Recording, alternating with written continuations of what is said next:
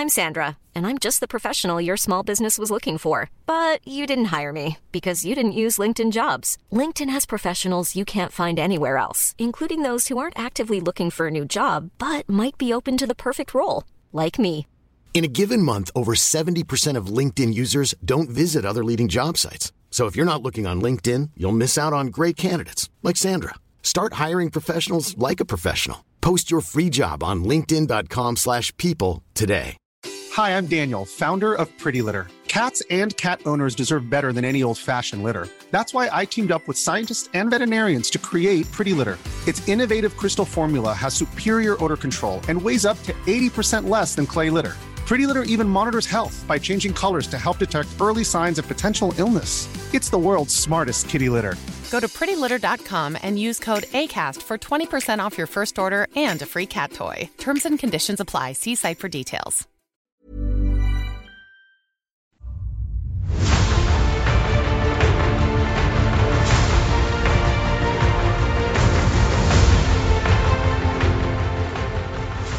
Hello, and welcome to the Blizzard Watch podcast, where we discuss Blizzard games. I'm your host, Matthew Rossi, and with me this week, we switched it up a little bit.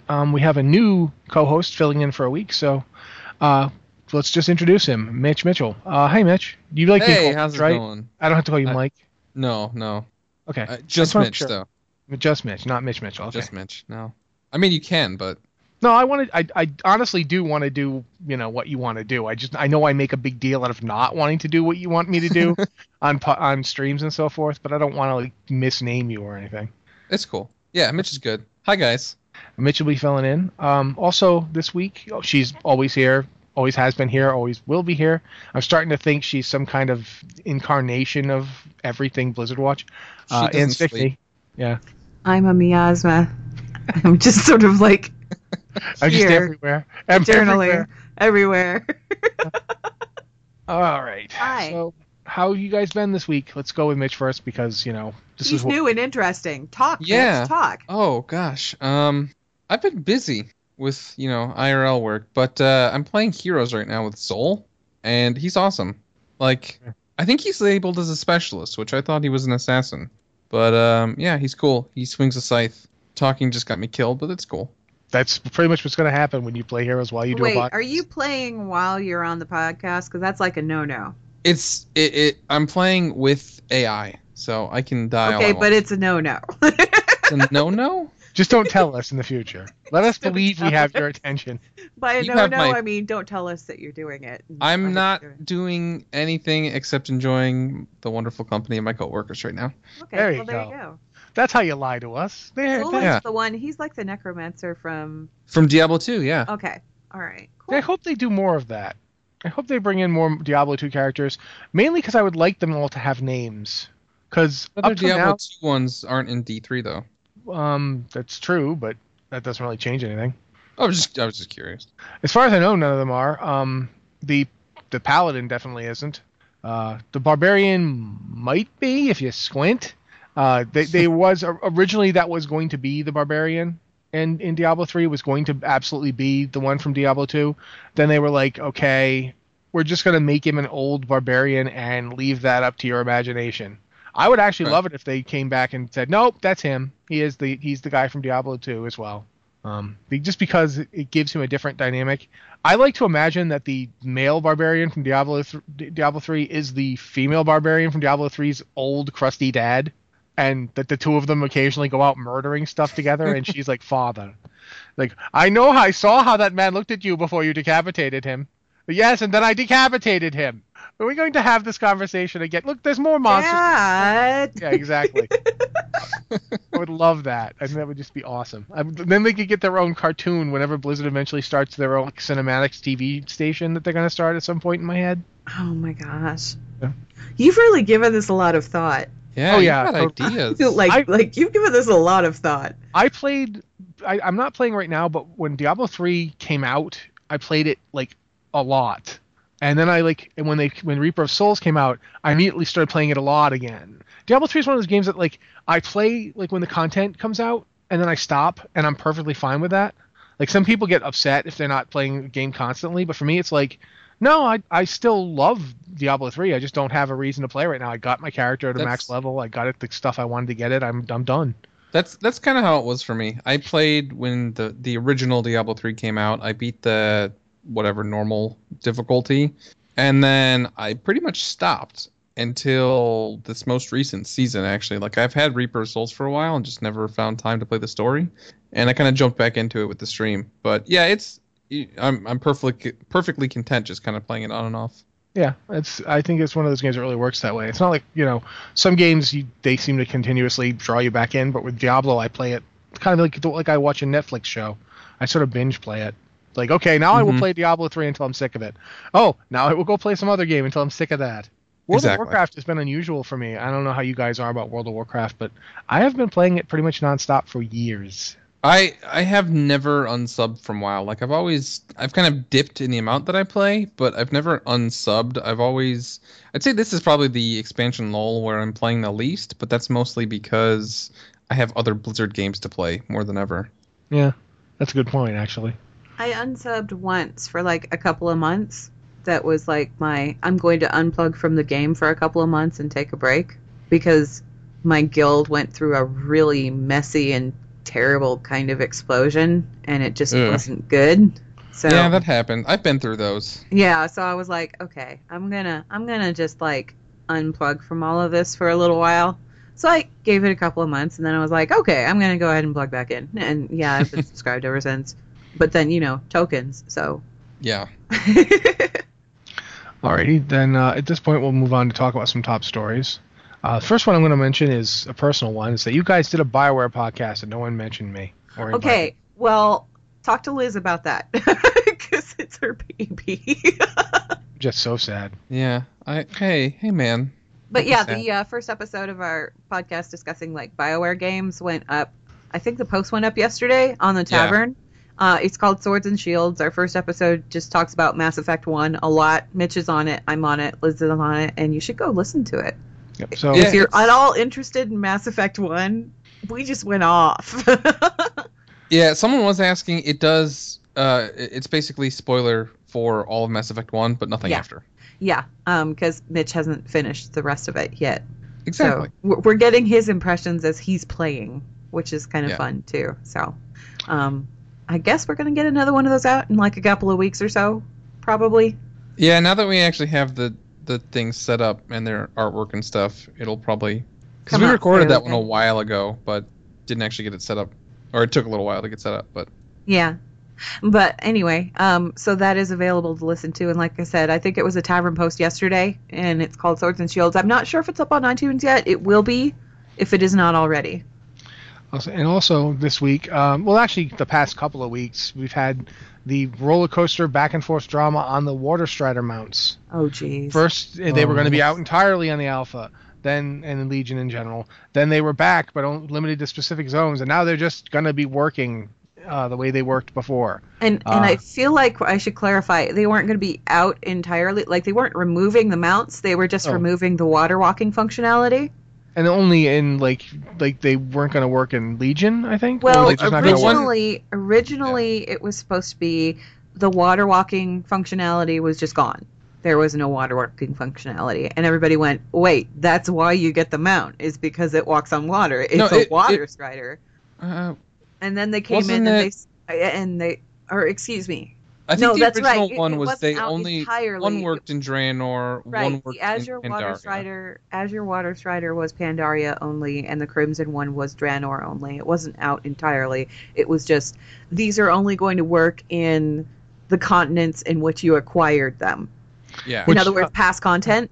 And not even the past content of Azeroth. No, not even like Azeroth itself. It was like, it's either going to work in Pandaria or it's going to work in Draenor, depending on which model you have. Which was, people were kind of upset about that, including me, because I was like, well, that's why I got that mount, was because it walks on water. And I mean, I understand their reasoning behind it, because their reasoning behind it was pretty much, people use these mounts all the time because they have the water walking, and that means that all of these other cool mounts that we're making, people aren't going to use them, or they feel like they're forced not to use them because they want the one that has the water walking, which isn't really the case. I don't know about you guys. I But I mean, I pull it out. It's on my hotbar, so I have it if I have to walk across the water. But usually, I'm using other mounts if I'm not. I don't even have this mount. See, my suspicion is that they saw everyone in alpha using them. Well, yeah, but you use it on alpha because you want to get places. Yeah, and that's the thing. Like, everyone on alpha was using it because, well, at least at first, the quests were broken to actually go to the zones. Plus, so you had to use it. Everyone on alpha has it. Yeah, because exactly. it's just a mount that is there in your spell book. Everybody's got it by default, so of course you're going to pull that thing out. And I remember us using it. We used it on the alpha basically to explore. We jumped off of Dalaran and explored when you could do that. And I mean, I still do that on the alpha. Well, I don't now because it doesn't work on the alpha. So what they said was that a lot of people were kind of upset about that, and then they said, okay, so we're going to fix it so that it works for like all past content and not Legion. Yeah. Now, did they revert that too? I thought they reverted it all the way. Like we're not so it's going to work everywhere again. Yeah. Even Legion stuff? That's as far as I can tell. Yes, it's going to work everywhere again. They listened to they listened to people and realized, oh God, this is going to be Draenor flying all over again. Abort. Yeah, and I mean, like I said, I don't know about other players. What I ride around on the alpha is not what I necessarily use on my day-to-day. Well, I mean, I have on live servers. I have the Water Strider mount on the alpha, and I don't use it unless I'm actually going to be on water. Because real talk, it's a giant ugly bug. I mean, I like the bug. I love how it looks. I think he's great, and I love what happens when you hit the space bar and he goes up in the air, and I think he's really cool. But if I'm just going along the ground or whatever, I'll typically pick a different mount, something with a low profile, so that if I go in first person, I can take screenshots and it doesn't matter. See, I don't even pick my mounts. I have the favorited mounts, and then I have the favorited mount button, and I push that button, and I go with whatever comes up. Yeah, I'm a little more picky than that. Usually what happens is if I make a character on the alpha, I get out 3 mounts. One of them is the Water Strider. One of them is the Grand Expedition Yak, so that I have the vendor accessible. And then the third one is whatever I feel like running around on the ground with. Something that's low profile. I think on my shaman, it's like one of the cranes from Pandaria or something. Oh, yeah. Yeah, and then like on another one, I've got like a horse that I ride around on. I mean, it's like I have those 3. And then if I'm going to go in a watery area, then I'll get on the Water Strider. If I think I'm going to be going in a watery area, I'll get on the Water Strider. But yeah. Yeah, I don't even... I even have it on the alpha, and I barely ever use it. I only use it if I absolutely know I'm going to need it. Yeah. But also this week, Overwatch had a big old dev chat and talked about a lot of new game modes and so forth. And since I'm not in the beta and have no idea what they're talking about half the time, I'm going to refer this to you guys because I know you're both in the beta. Well, it wasn't really, they weren't talking about game modes and stuff like that. They were just talking about ranked play.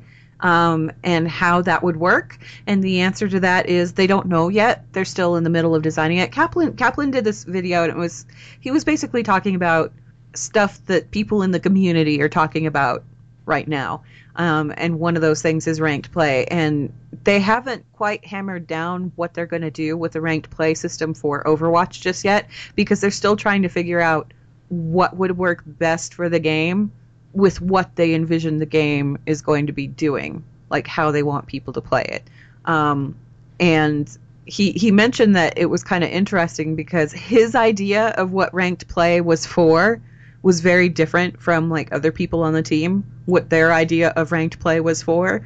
So they're kind of trying to figure out what that happy medium is. And then the other thing that was kind of interesting was he did address the whole closed beta thing and how there's a lot of people that really want to get into the beta and they can't right now. And he said that apparently he'd done an interview like a week or 2 ago where he said if he could have done it over, he probably would have just renamed it as an alpha because that would have told people what to expect. Weren't people more pissed that they gave it off to like streamers and like people seemed like, oh my gosh, Blizz is giving these out specifically so they can hype their game. I don't know. It's not even that. I mean, did they give a lot of beta keys to streamers? Yeah, but there's also just as many people who just started streaming because they got into Overwatch. And Yeah, the reason exactly. that people are streaming it is so that people can see the game. You know, I don't think that really has any. I mean, Well, I think that's just what the community response was. People did, was there kinda- has been. I can second that. I've seen people get pretty irate over the fact that they gave it to streamers and sites and so forth. And yeah, let's be honest, there is a certain amount of hype that Blizzard wanted generated by that, because we're not naive. We know that that's the case. But I well, also they want people to write about their game. Yeah, sure. obviously, Yeah. but I mean that's not. I don't think that's ever like the first reason that they do anything, for the very No. simple reason that they know anything they do is going to get talked about. Like Blizzard is one of those game companies right now that is in the position of they can release anything and it's going to get discussed. Yeah. Like, they know it. They don't have to, for lack of a better word, pander to us. But by getting people the thing about having people who are like professional streamers, a lot of them are also fairly dedicated players. Like if you look at the WoW community streamers, a lot Yeah. of them are, There are some people in the beta right now who are level like 60 something, and Blizzard said a couple times it's gonna get reset. Like your stuff's not sticking around, yeah. and they don't care. Like they want to play it, they want to stream it, they want to level and test it.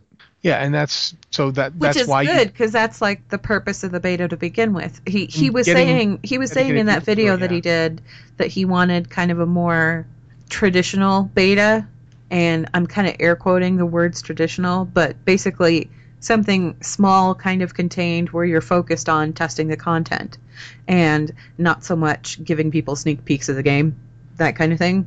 Yeah, and that is unfortunately a consequence of how things have been in the past. And I'll specifically point to the Mists of Pandaria beta. Right. The Mists of Pandaria beta is the reason the word traditional beta has to be used for what is pretty much what betas have always been. Right. And WoW, I think Yeah, when he said that he should have gone back, like if they could go back, he should have just called it an alpha, because that would have given people a much clearer, impression of what exactly to expect, like what it was going to be, and set their expectations at a certain level, instead of, you say the word beta, people think that they're going to, automatically get in and be able to play this thing before it comes out. And he did apologize too, which I thought was pretty solid of him. I like Kaplan. Yeah, he's friendly. He's cool. He's a friendly dude. All right. And at this point, I think we've actually talked about this for like 15 minutes. So we're going to move on to some emails, because that's what we do here on the show. If you'd like your email read on the show, please send it to podcast@blizzardwatch.com. We accept emails from both this show and the lore podcast, so please label them.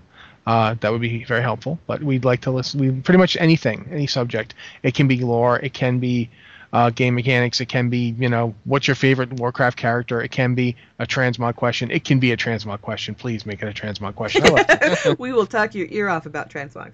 But the first email we That's have this week is from Dreamstrike, Amonthul Oceanic Horde. Hi, Watchers.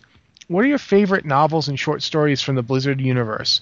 My personal favorite is probably The Last Guardian and the War of the Ancients trilogy. I guess a special mention for sheer interest factor in providing context for the time it was released. Also, some of the Diablo 3 short stories are amazing. All the best, Dreamstrike. Anne? Oh, no, don't go with me first, because I'm going to Okay. be going over the list here. Itch? Yeah. So I'll be honest, I haven't read many of the outside game stuff. Yeah. Blasphemer. No, we're okay with that. Yeah, since they mentioned short stories, I actually really like the one, I can't remember what it's called, but the one about Sylvanas, where she goes back to Icecrown after Arthas is defeated, and it kind of explains how she got the Valkyr. Edge of Night. That one was by Dave Kosak. Yeah, I really like that one. One, because I love Forsaken, and I love Sylvanas, and I love the whole story, and any more information I can get is awesome. But also because it's succinct, but it kind of fills in the gaps and explains, why did Sylvanas suddenly get the Valkyr at the start of Cataclysm? What's she doing with them? And I think it's really cool. Rossi? Oh, I mean, having done this for a long time in terms of talking about game lore and so forth, first I'm going to mention the story Wayfarer, which is on the Blizzard site, and it's the barbarian class story for Diablo 3, because it's by Cameron Drayton and it's really good. It's one of my favorite stories. It's one of the ones that makes me think that guy absolutely could be the Diablo 2 barbarian. The Diablo, in terms of Diablo novels, the Sin War books are actually really good. They're really interesting, and they're not. I don't want to say that Blizzard has a house style. It doesn't really. It just tends to hire people to write stuff for them. But I mean, certain authors have come up a few times, and the thing about the Sin War is by Richard A. Knaak, but it does not at all feel like the War of the Ancients or anything you've ever read Knaak write for World of Warcraft. It's a very different, somewhat darker story. It actually reminds me of some of the stuff he's putting out now. Like he's putting out like his own books. Like I think he's currently working on one that's kind of like a Chicago mobsters in the 20s dragons type book. And the tone of stuff he's doing now reminds me of the Sin War a bit more. Sin War's a little darker. It's a little bit more fatalistic. Who is this? Richard Knaak. Oh yeah, he just released a new one. Yeah. Just released a new one called Black City Saint. Yeah, that's the one I think with the dragons. It just came out. So I would say that Sin War is definitely a good one to look at. In terms of World of Warcraft ones, I mean, the problem I have is that I know that one of my favorites is one of Anne's favorites, so she's probably going to mention it. So I don't want to I'm trying to deliberately not mention things I think steal her answer. Yeah. I will. Do you want me to just go into my list? Yeah. Go okay. Ahead. Short stories, probably top of the list. Unbroken, Mickey Nielsen. See, yeah, this is exactly what I was thinking was going to happen. And the whole reason I said that is because I know you're going to say it too. Yeah.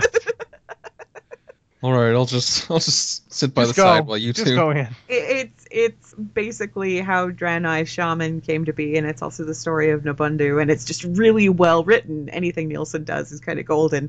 But other stuff that I like, you say novels, and the thing is like there's certain novels that I like better than others, but it's not even really the whole of the novel. It's like either the main plot or the subplot of the novel. You know what I'm talking about? Yeah. Like Wolfheart. I really enjoyed Wolfheart. I think that was probably Knaak's best Warcraft book, and a lot of the reason that I liked it was because of that subplot interplay going on between Varian and Anduin. It was just kind of like, ooh, there was not happy, fun father-son times going on in that book. There was a lot of tension going on with that book, and it had been building for a while. Thrall, Twilight of the Aspects, I really liked that one. I liked the time travel aspect of it, but I also liked that it called back to Golden's earlier books. So if you've read Lord of the Clans, Twilight of the Aspects will have an entirely different impact on you. And then, gosh, there's so many. There really is. I liked the Warcraft manga series was actually pretty good. There were some good short stories in that. Because the manga series was it was like anthologies, right? And there were just short comics in there. There was one in there about the Darkmoon Faire that was great. There was one that told the backstory of the Headless Horseman that was great. Trag High Mountain. Yeah, Trag High Mountain, but those were good too. But I mean, a lot of the manga books kind of got overlooked almost, I think, and they were really good. Short stories, like I said, Unbroken is probably the highlight for me, but there are other ones that I like too. I really liked the Gen Greymane one, Lord of his Pack. Mm-hmm. I thought that one was pretty good. Anything Gilneas. Gilneas has been kind of on my brain lately. Yeah, Curse of the Worgen was also an excellent comic series, by the way. And Ashbringer was an excellent comic series. If you haven't read Ashbringer, you should go read that. And I'm going to stop here and today Anne lists off everything. Wait, also the one that was actually mentioned in the email, Last Guardian was fantastic, and I wish that they had gotten Jeff Grubb to write another book. And okay, Rossi, your turn, go quick. I will say that of the books they've put out, I think one of my favorites has actually been War Crimes. That's the other one I've read. I really liked War Crimes. I liked the subplot in War Crimes. Sylvanas' subplot in War Crimes is like the only time I've ever liked Sylvanas as a character. It was so good. First off, because it showed that despite being a horrible undead monstrosity, she could still care about things, but that being a horrible undead monstrosity screwed up how she cared about things. Mm-hmm. Like, it was so good. I love you so much that I will murder you, and then we will be together because you'll be dead too. And it's like you get that she really means it. That she, this isn't just a plot. It isn't like her planning to grab power. That when you run into the Sylvanas who's plotting to grab power, she's doing that basically the way that somebody binge drinks or binge eats or binge anything to fill a void. Sylvanas' whole character. Hello, loud motorcycle outside my window. Sylvanas' whole character is in fact someone who is desperately trying to fill that void of not, she's not alive, and she knows it, and she can feel it constantly. She knows she's dead. It's everything she feels, and they did an amazing job with that subplot. I like some of the rest of it too, but really it's Sylvanas and Verisa. And Verisa's murderousness in that book is just fantastic. One of the other things I liked about it was if you hadn't read the other books, it kind of gave you like I don't want to say clip show episode feel, because that sort of undermines how good it actually was, but it sort of kind of went over a lot of the other novels that had happened and filled you in. And it was also Tyrande was brutal in it. Yeah, Tyrande, but in a good way. Yeah, exactly. Like in the way Alex wants Night Elves to be more often. You get that sense that Tyrande Whisperwind might regret crushing you to achieve her goals, but she will absolutely crush you to achieve her goals. Yep. She'll just feel a little bad about it after. A little, but she'll ask Elune for forgiveness, and then it's all good. That's what Elune's for, yeah.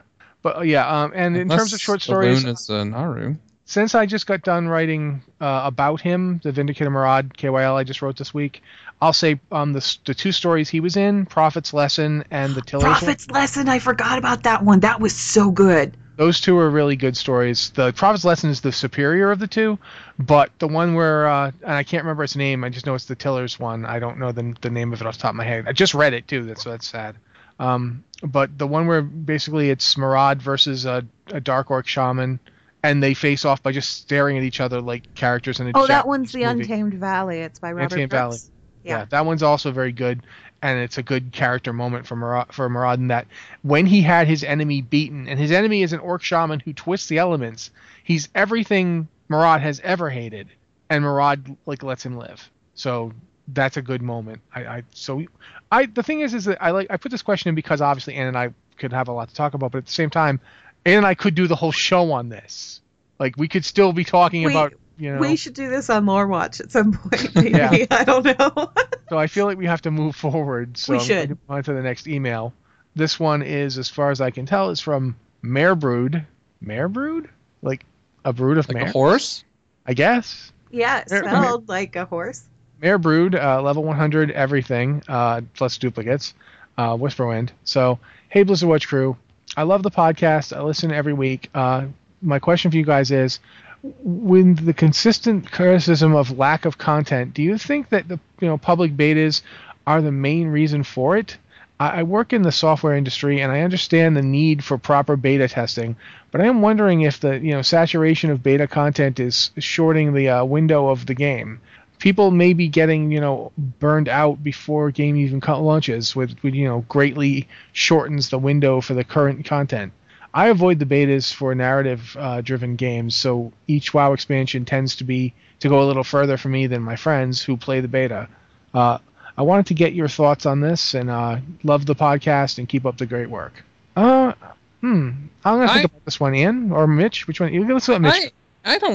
I don't really think that's I mean, I think maybe for some, but I think the beta only tests the X.0 patch of the game, so you might get burned out of leveling or like the first content patch, but it also, I guess, depends on how you play too. I don't think the beta has to do with the complaints of lack of content though, because the lack of content is more stuff isn't coming out frequently, and when it does come out, it's not content that's built to last.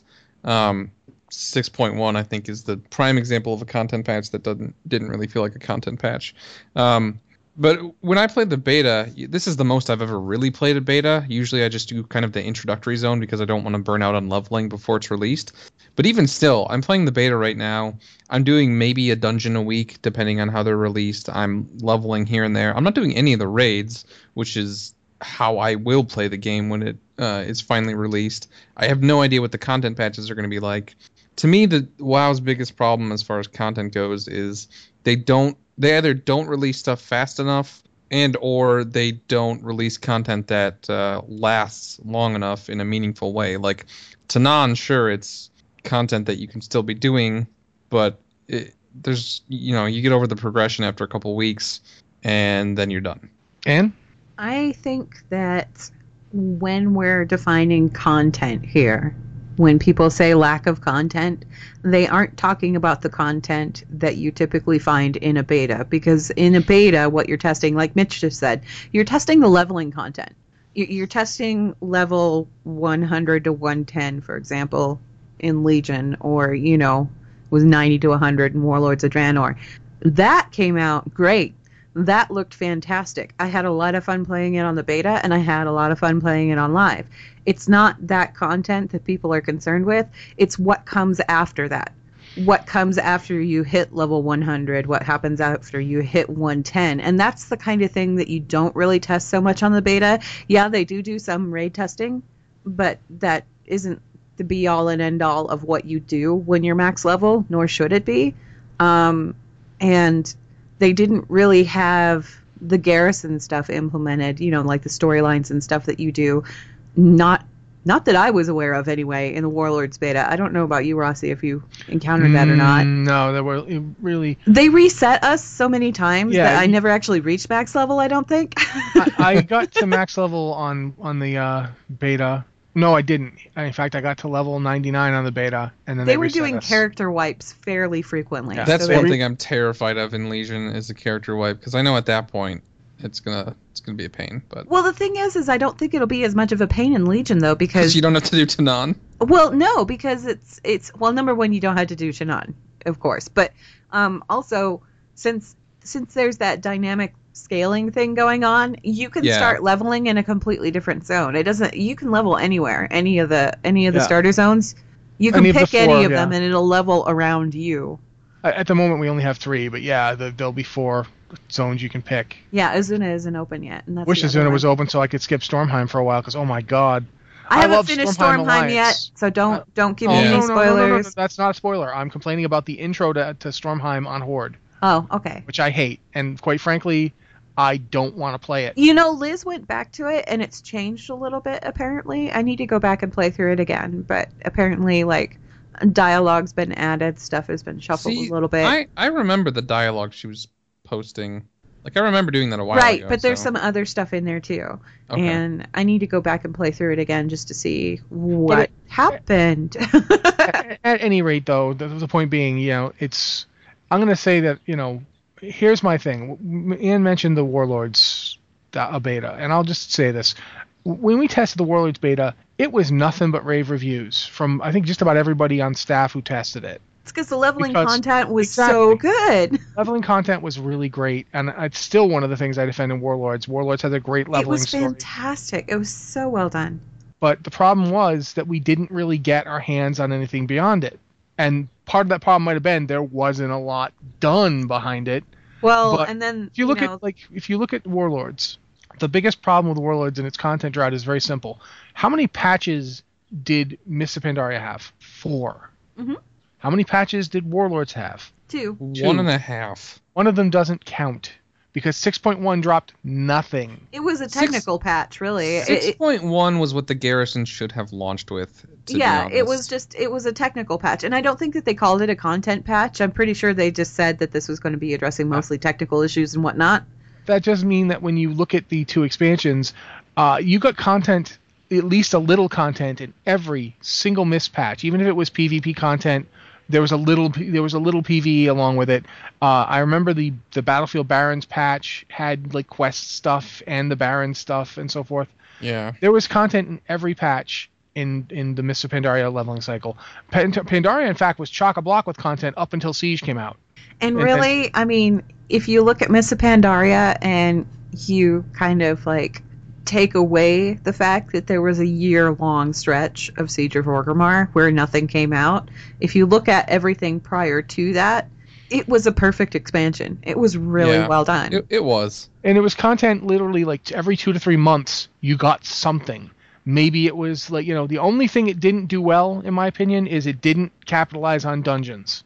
Yeah, they probably that's could have true. done that a little better. I remember up until Siege of Orgrimmar, though, people were like, "Oh my God, patches are coming out too fast. I'm not done with the previous stuff." Yeah, that is not something. It out a little better. That's not something you heard ever in Warlords. Yeah. Ever would, because I disagree on Tanan. I think Tanan's great. I still bring. I like Tanan, but the point being, it isn't enough content for a year, and Exactly. especially not enough content because it was all the content for 6 months previous. Like once you got to max level, let's assume you played for a month and a half to get to max level, so you were max level at January of 2015.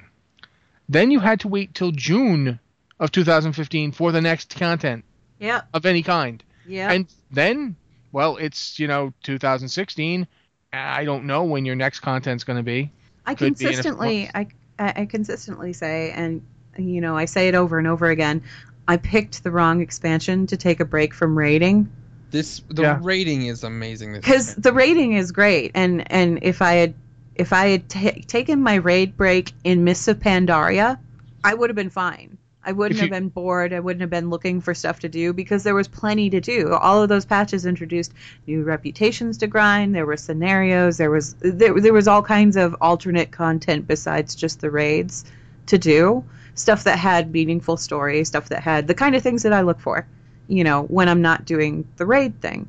Warlords is missing that element, and I don't know where that element went, but I'm really hoping that they bring it back for Legion.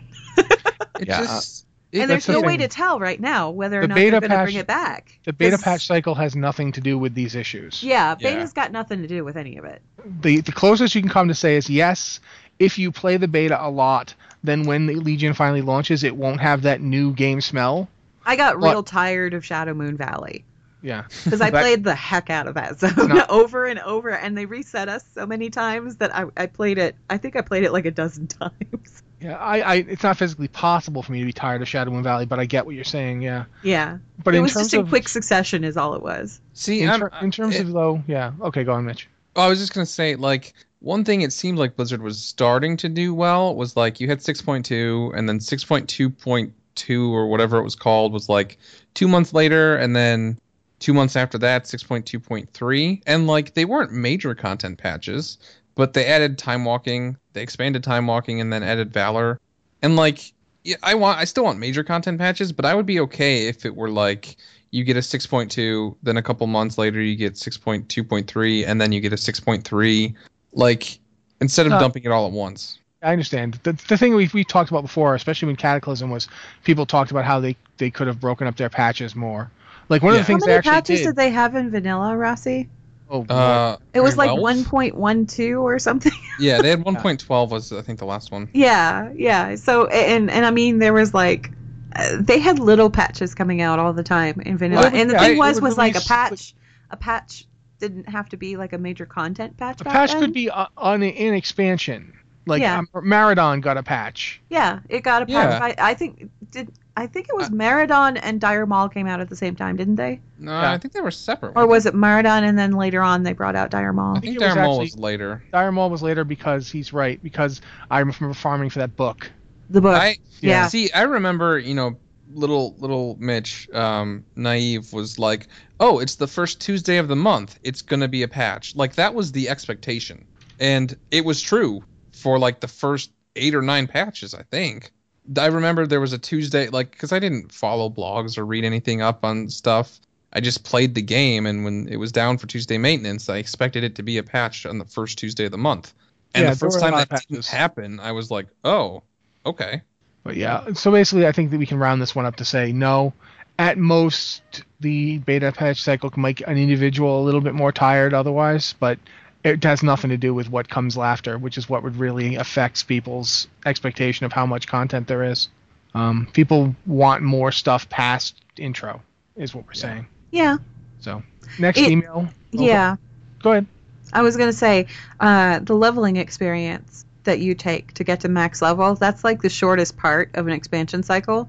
Because people want to get to max level because they want to see all the stuff that there is to do at max level. And if there's not all that stuff to do at max level, that's when they get burned out. That's when they get tired. Because that's when they're supposed to be getting to the meat of the game. And if it's not there, then there you go. Yeah. Next one is from Concerta, I think, or Concerta. I'm going to go with Concerta because I like Concerto. So, from Ravencrest. Hello all. On my server, which is not RP, there's a guild of people dedicated to Groot. Now, I've not seen the movie, but all I know about it is that there is supposed to be a movie and Groot is a tree. Anyway, there's one leader with all slots filled with, both merged servers with characters named Groot.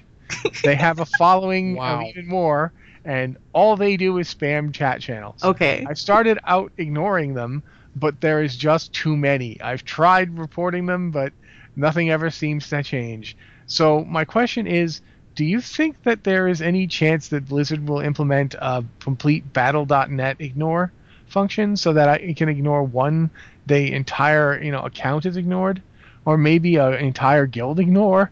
Do you have any other suggestions or possibilities? Thanks, Concerto Ravencrest. First off, I get that it's frustrating, but I am dying to go there now and watch Groot for a couple minutes and see Groot is what. I love Groot, but I could see where I that am would be Groot. really irritating. Yeah. I am Groot. I am Groot. I kind of wish that they had the Battle.net wide ignore.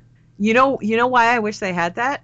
So Why? that if somebody was being a jerk in World of Warcraft and you ignored that character in World of Warcraft, number one, you wouldn't run into any of their alts or any of their characters or any of their... They couldn't make a level 1 alt to bug you after the fact. They just couldn't do it. They wouldn't be able to talk to you again. Number two, if that jerk is also playing, say, I don't know, Hearthstone or something, you won't run into them there either. Hello, and that would hello. be great.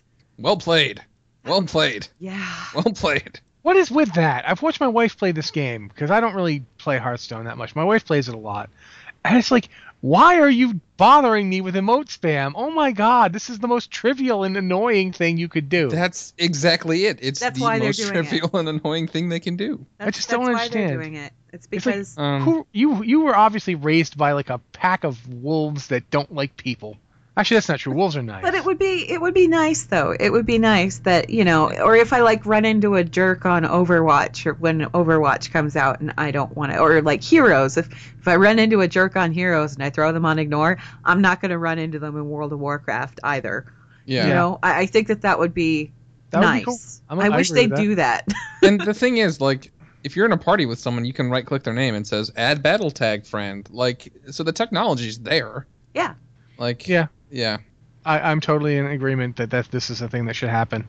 I just honestly picked ignore this email. battle tag foe. That would be great. I just included this email quite frankly for the group thing. I'll be honest, because it's just I'm just imagining how that happened. Not just that the one guy started it. I understand the frustration, but I love Groot. Yeah. Yeah. So and there we go. That's I got nothing. Oh my god. I am Groot. Okay, next email is from, he's kind of a friend of the show at this point, because we've done quite a few of his emails. This one's from Elemente, Orc Shaman, who, every time I say his name, I want to say Elemente. Elemente. I just, da-da-ding, da-da-dun-dun-dun-dun, I just picture him at this point as an Orc Shaman with a kicking giant hat and like a rose in his teeth. Yes. Elemente.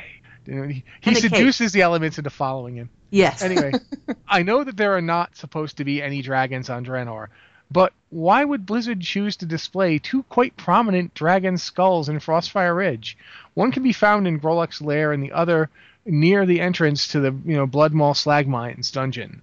See inserted screenshots. And Elemente has included 2 screenshots of dragons on Draenor. So his second one, I don't know that that's a dragon. I mean, it could be a dragon. It's, big and reptile-y looking, but it also looks kind of dinosaur-y. So, and we know there are dinosaur-type things on Draenor. I mean, at least we've run into some raptors and stuff. It might be just a big, giant dinosaur that is extinct because there are skulls all over the place. Yes. And it wasn't actually a dragon. Yeah. But the first one, kind of hard for me to say because, quite frankly, I can't really make this picture out. It's sort of dark. I'm looking at it. It's not too dark for me. It's just maybe it's a snake or a giant lizard. But we do know that there are big things wandering around Draenor. I mean, if you've been to Gorgrond, it's absolutely jam-packed with gigantic things. So these certainly aren't out of the realm of things from Draenor. For that matter, I mean, there is a clan on Draenor, the Dragon Maw. So maybe they used to have dragons and they're all dead now. I don't know. Good question. This is one of those things. I mean, the Dark Portal has dragons on it. Well, and the fairy dragons, maybe they're descendants of something that was more of a proper-ish looking dragon at one point. Yeah, the fairy dragons on Draenor, it's like they're so cute, and yet I keep thinking, wait a minute, you're like big sprite darters. Why are you here and not back on Azeroth? Did you migrate from Azeroth? They transcend reality. Yes. If you've ever played, like the one character I've played in Heroes is that sprite darter that just murders everybody. You're so good at murder. Yeah, that terrifying sprite darter. I love that sprite darter. I think it's scary as heck. Brightwing. Yes. The thing about sprite darters. Awesome. The thing about sprite darters for me too is that I came up playing vanilla with my wife, and we did that quest real early, like the one. Oh, the one where you get the egg and you get to hatch the egg. And you have to end up going from like Feralos over to the hinterlands to do it. Yeah, so that's always one of my early memories of WoW is that quest is riding through the hinterlands with all these giant white wolves just appearing out of nowhere to savage us because we were several levels too low to be there. It's like, oh my god, this city is full of nothing but horrible, monstrous wolves that want to eat us. But I want to hatch the egg, so I need to go here. Yeah, it's pretty much my role at this place was to fight and die while my wife hatched an egg. So it set the pattern, really. I was so happy about that. Was my first. I think that was my first non-combat pet, actually. On my first character was the sprite darter, and I didn't realize that non-combat pets were actually a thing until that point, because I got the egg and it said the egg is gonna hatch in what was it, like a week? Something like that, yeah. Something like a week or so. So I'm waiting for this thing to hatch, and then it hatched, and I'm like, what is this? And you click on it, and it's like, oh, little sprite darter. Whoa, wait, pets are a thing? And then I realized, oh, there are vendors that sell cats. I think my first may have been the cockroach from Undercity. I have no idea. That's the first I remember buying, but I probably had one before that. I think I bought the cats. I bought like every cat that was there, and then I realized that these things actually took up inventory space. Yeah, because they did at the time. You didn't have a pet tab. You had to like carry it in your bags all the time. I had the warg. I remember getting the warg. The warg was the first. Well, I got the sprite darter obviously with my wife, but that was more for her. I just happened to finish the quest too. But then I found out you could get a warg pup. Yeah. And it was a pain in the butt to get. Man, was it ever? So I went and got myself a warg pup, and that was the one I had for the longest time. I still have that warg pup. He isn't renamed or anything. He's just warg pup. And I only have one warg pup, so. I think I actually, because I watched a lot of G4. That's what got me into WoW, like what got me to buy it. And there was a cheat episode that talked about the tiny crimson whelplings. Yes. Yeah, and I think I actually learned about non-combat pets before I started playing the game. But yeah, that was one I farmed for so long, and I think I got one, and I think I sold it for, I don't remember how much, but hey, Mitch, when did you start playing the game? I started playing in March of 2005, so like a couple months after it came out. Okay. Yeah. Yeah. So I think I was on like spring break or midwinter break or whatever. I was such a cool dude. I wasn't sure if you'd been playing in vanilla or if you started in Burning Crusade, because I think we've got a few people on staff who like started in Burning Crusade. Oh no, yeah, I started out actually as a warlock, and then I leveled my warlock all the way up. And did you get to banish Gar's ads? I did before there were raid markers. Yeah, Good God, that was fun, wasn't it? I still remember we had a raid group, and we should probably move on at some point, but what the heck, it show's almost over anyway. We had a raid group that had so many warlocks that we banished all of Gar's ads. We had like 8 warlocks, so we banished, no, not 8. We banished half of Gar's ads, and then the other half were taken by like off tanks because we had so many DPS warriors. Yeah. Oh wow. Oh yeah, because you could tank in any spec. Right. Yeah. And the way that our raid leader did it was like he would target a particular ad, and he would call the name, assist me. Okay, you've got it. Good. Moving on. And then he targets the next one. That's exactly how we did it. I think we had like I forget what the add-on was called, but it was KT assist or something. Yeah, CT raid assist. I don't know if it was CT raid assist. And the main tanks, like however many of them would target one, and it would be like, all right, you're assisting so and so. But then Gar's ads would like, it wasn't just that they went in a circle; they would go all over the place. Yeah, would like go through him and under him and around him. Yep, it was terrible. Keep in mind that I was like, before we hit upon the solution of having the warlocks banish every single one of them, I was one of those people tanking one of those ads. Yeah. So it was a nightmare for me to keep track of my ad. I would like target it and be like, oh god, it moved out of range. They used to move out of range back then. No. No. Okay, yeah. So this was It when was just painful. It was Banish just would break painful all around. early. You had to keep track of the one you were on, like because your Banish could break. There were no markers. So I get to do that as a The warlock. funny part about it though was that it took longer to set up than it took to actually do the fight. Yeah. Gar itself was a fairly straightforward fight once you got the ads under control. It was just getting the ads assigned. And we did it like two different ways. Like we had originally what we would do was like banish like 3, tank 5, and like kill 2, but not kill all of them until you kill Gar. Right. Because you don't want to kill too many of them because Gar gets buffed. Right. Oh, but you want to about that. You want to get rid of some of them just so you don't have to deal with all of them. You want to reduce the load of because you just pointed out there's no focus.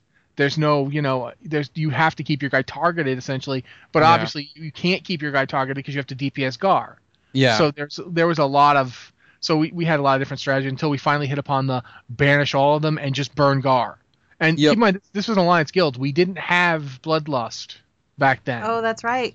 There was no Bloodlust. There was no Wind Fury. All we had were Pally Blessings, where the Pallies had to buff every 3 minutes. Well, you had freaking Salvation, though. Might. Yeah. So we basically were...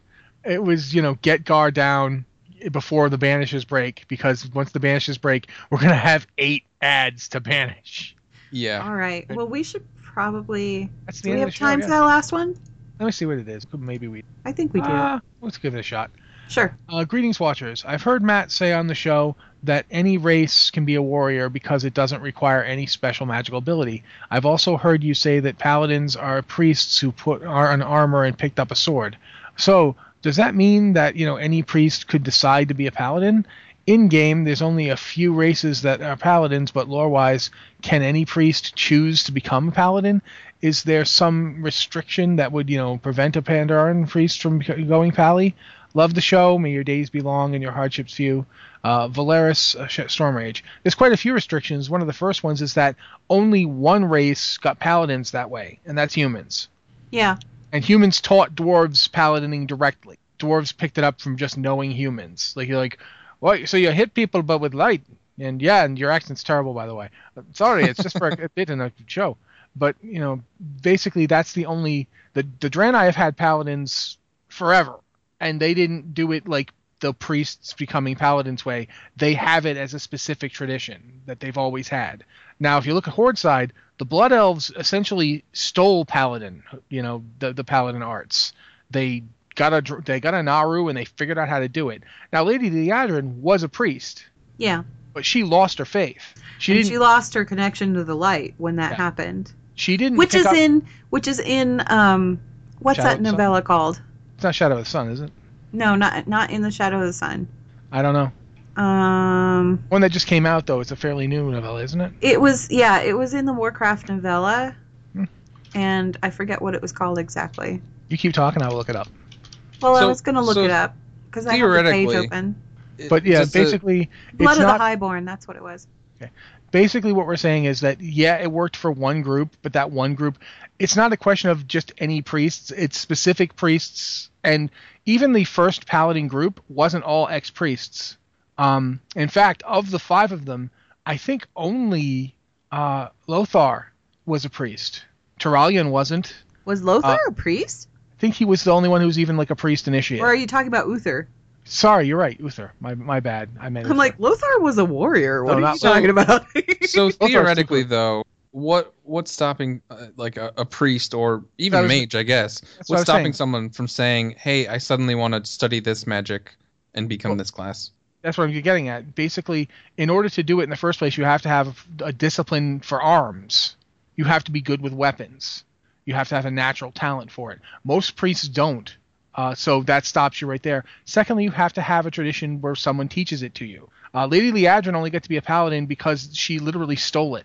She didn't she's an exceptional individual who figured out how to steal that ability and use it in a martial way. There's not, most priests aren't dedicated arms masters. So they're not going to be able to pick up a sword and do it. It's not, in game terms, we can do this because we've rolled the character. But in the world, it's very rare to have that combination. It would have to be like 80s training montage for a class to really do that. Well, look at Pony Brightmane, who's the Tauren who learned how to become a paladin. She basically discovered the old. She already knew about Anshi, right? Yeah. And she knew that her people had a tradition of being able to do these kind of things, and she was already a warrior. Like, she was up there fighting, and it actually seems to be easier for people who already know how to fight to pick up paladin magic than it does people who know how to cast magic, because they already understand the hard part, which is the arms mastery stuff. Doing like faith-based magic is basically just about faith. It's not about strength.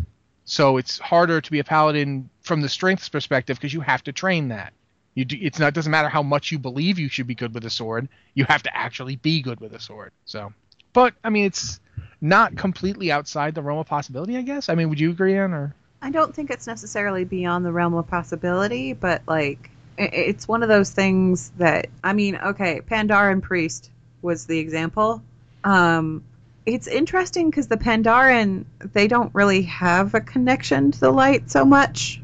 And part of that is because they were so isolationist. But if you go through and you do the, is it the Alliance? Yeah, it's the Alliance starting chain. And you get to Stormwind and you're walking through Stormwind, and you know, when you walk by NPCs, they have things to say. And one of them says something about the light. And the Pandaren that's with you says, "What's the light?" The guy that hits things with his face. Yeah. He has no idea. He has no idea what this thing is. And that's kind of like the common perception for Pandaren is they don't, it's not something they have a lot of experience with because they weren't around to learn it from humanity. Is it something that they could learn? Yeah. Well, I mean, I think anybody could learn anything over a given period of time if they had like the aptitude for it. But again, it'd take a period of time. And it's not really something they'd socially be likely to learn. No. Yeah. I don't think so. So but, in theory, you know, yes, practically, because it's not a really. magical land with both dragons and dinosaurs simultaneously. Yes. Confusing paleontologists everywhere. Oh, wait, does this one have wings and 4 legs? Oh, then this is a dragon. Oh, I hate this. I always hate this. Man, I was totally going to classify this as a really big devilsaur. Ah, it's so confusing. Exactly. But, okay, that's basically the show. So at this point, Ann? Blizzard Watch is made possible due to the generous contributions at patreon.com/blizzardwatch. And your continued support means that this podcast site and community is able to thrive and grow. Blizzard Watch supporters enjoy exclusive benefits like early access to the podcast, a better chance at having your question answered on our podcast or the queue, and an ads-free site experience. Thank you very much. Also like to thank Mitch for showing up today. This has been the Blizzard Watch podcast. I'm Matt Rossi. I'm the host, and we'll see you next week.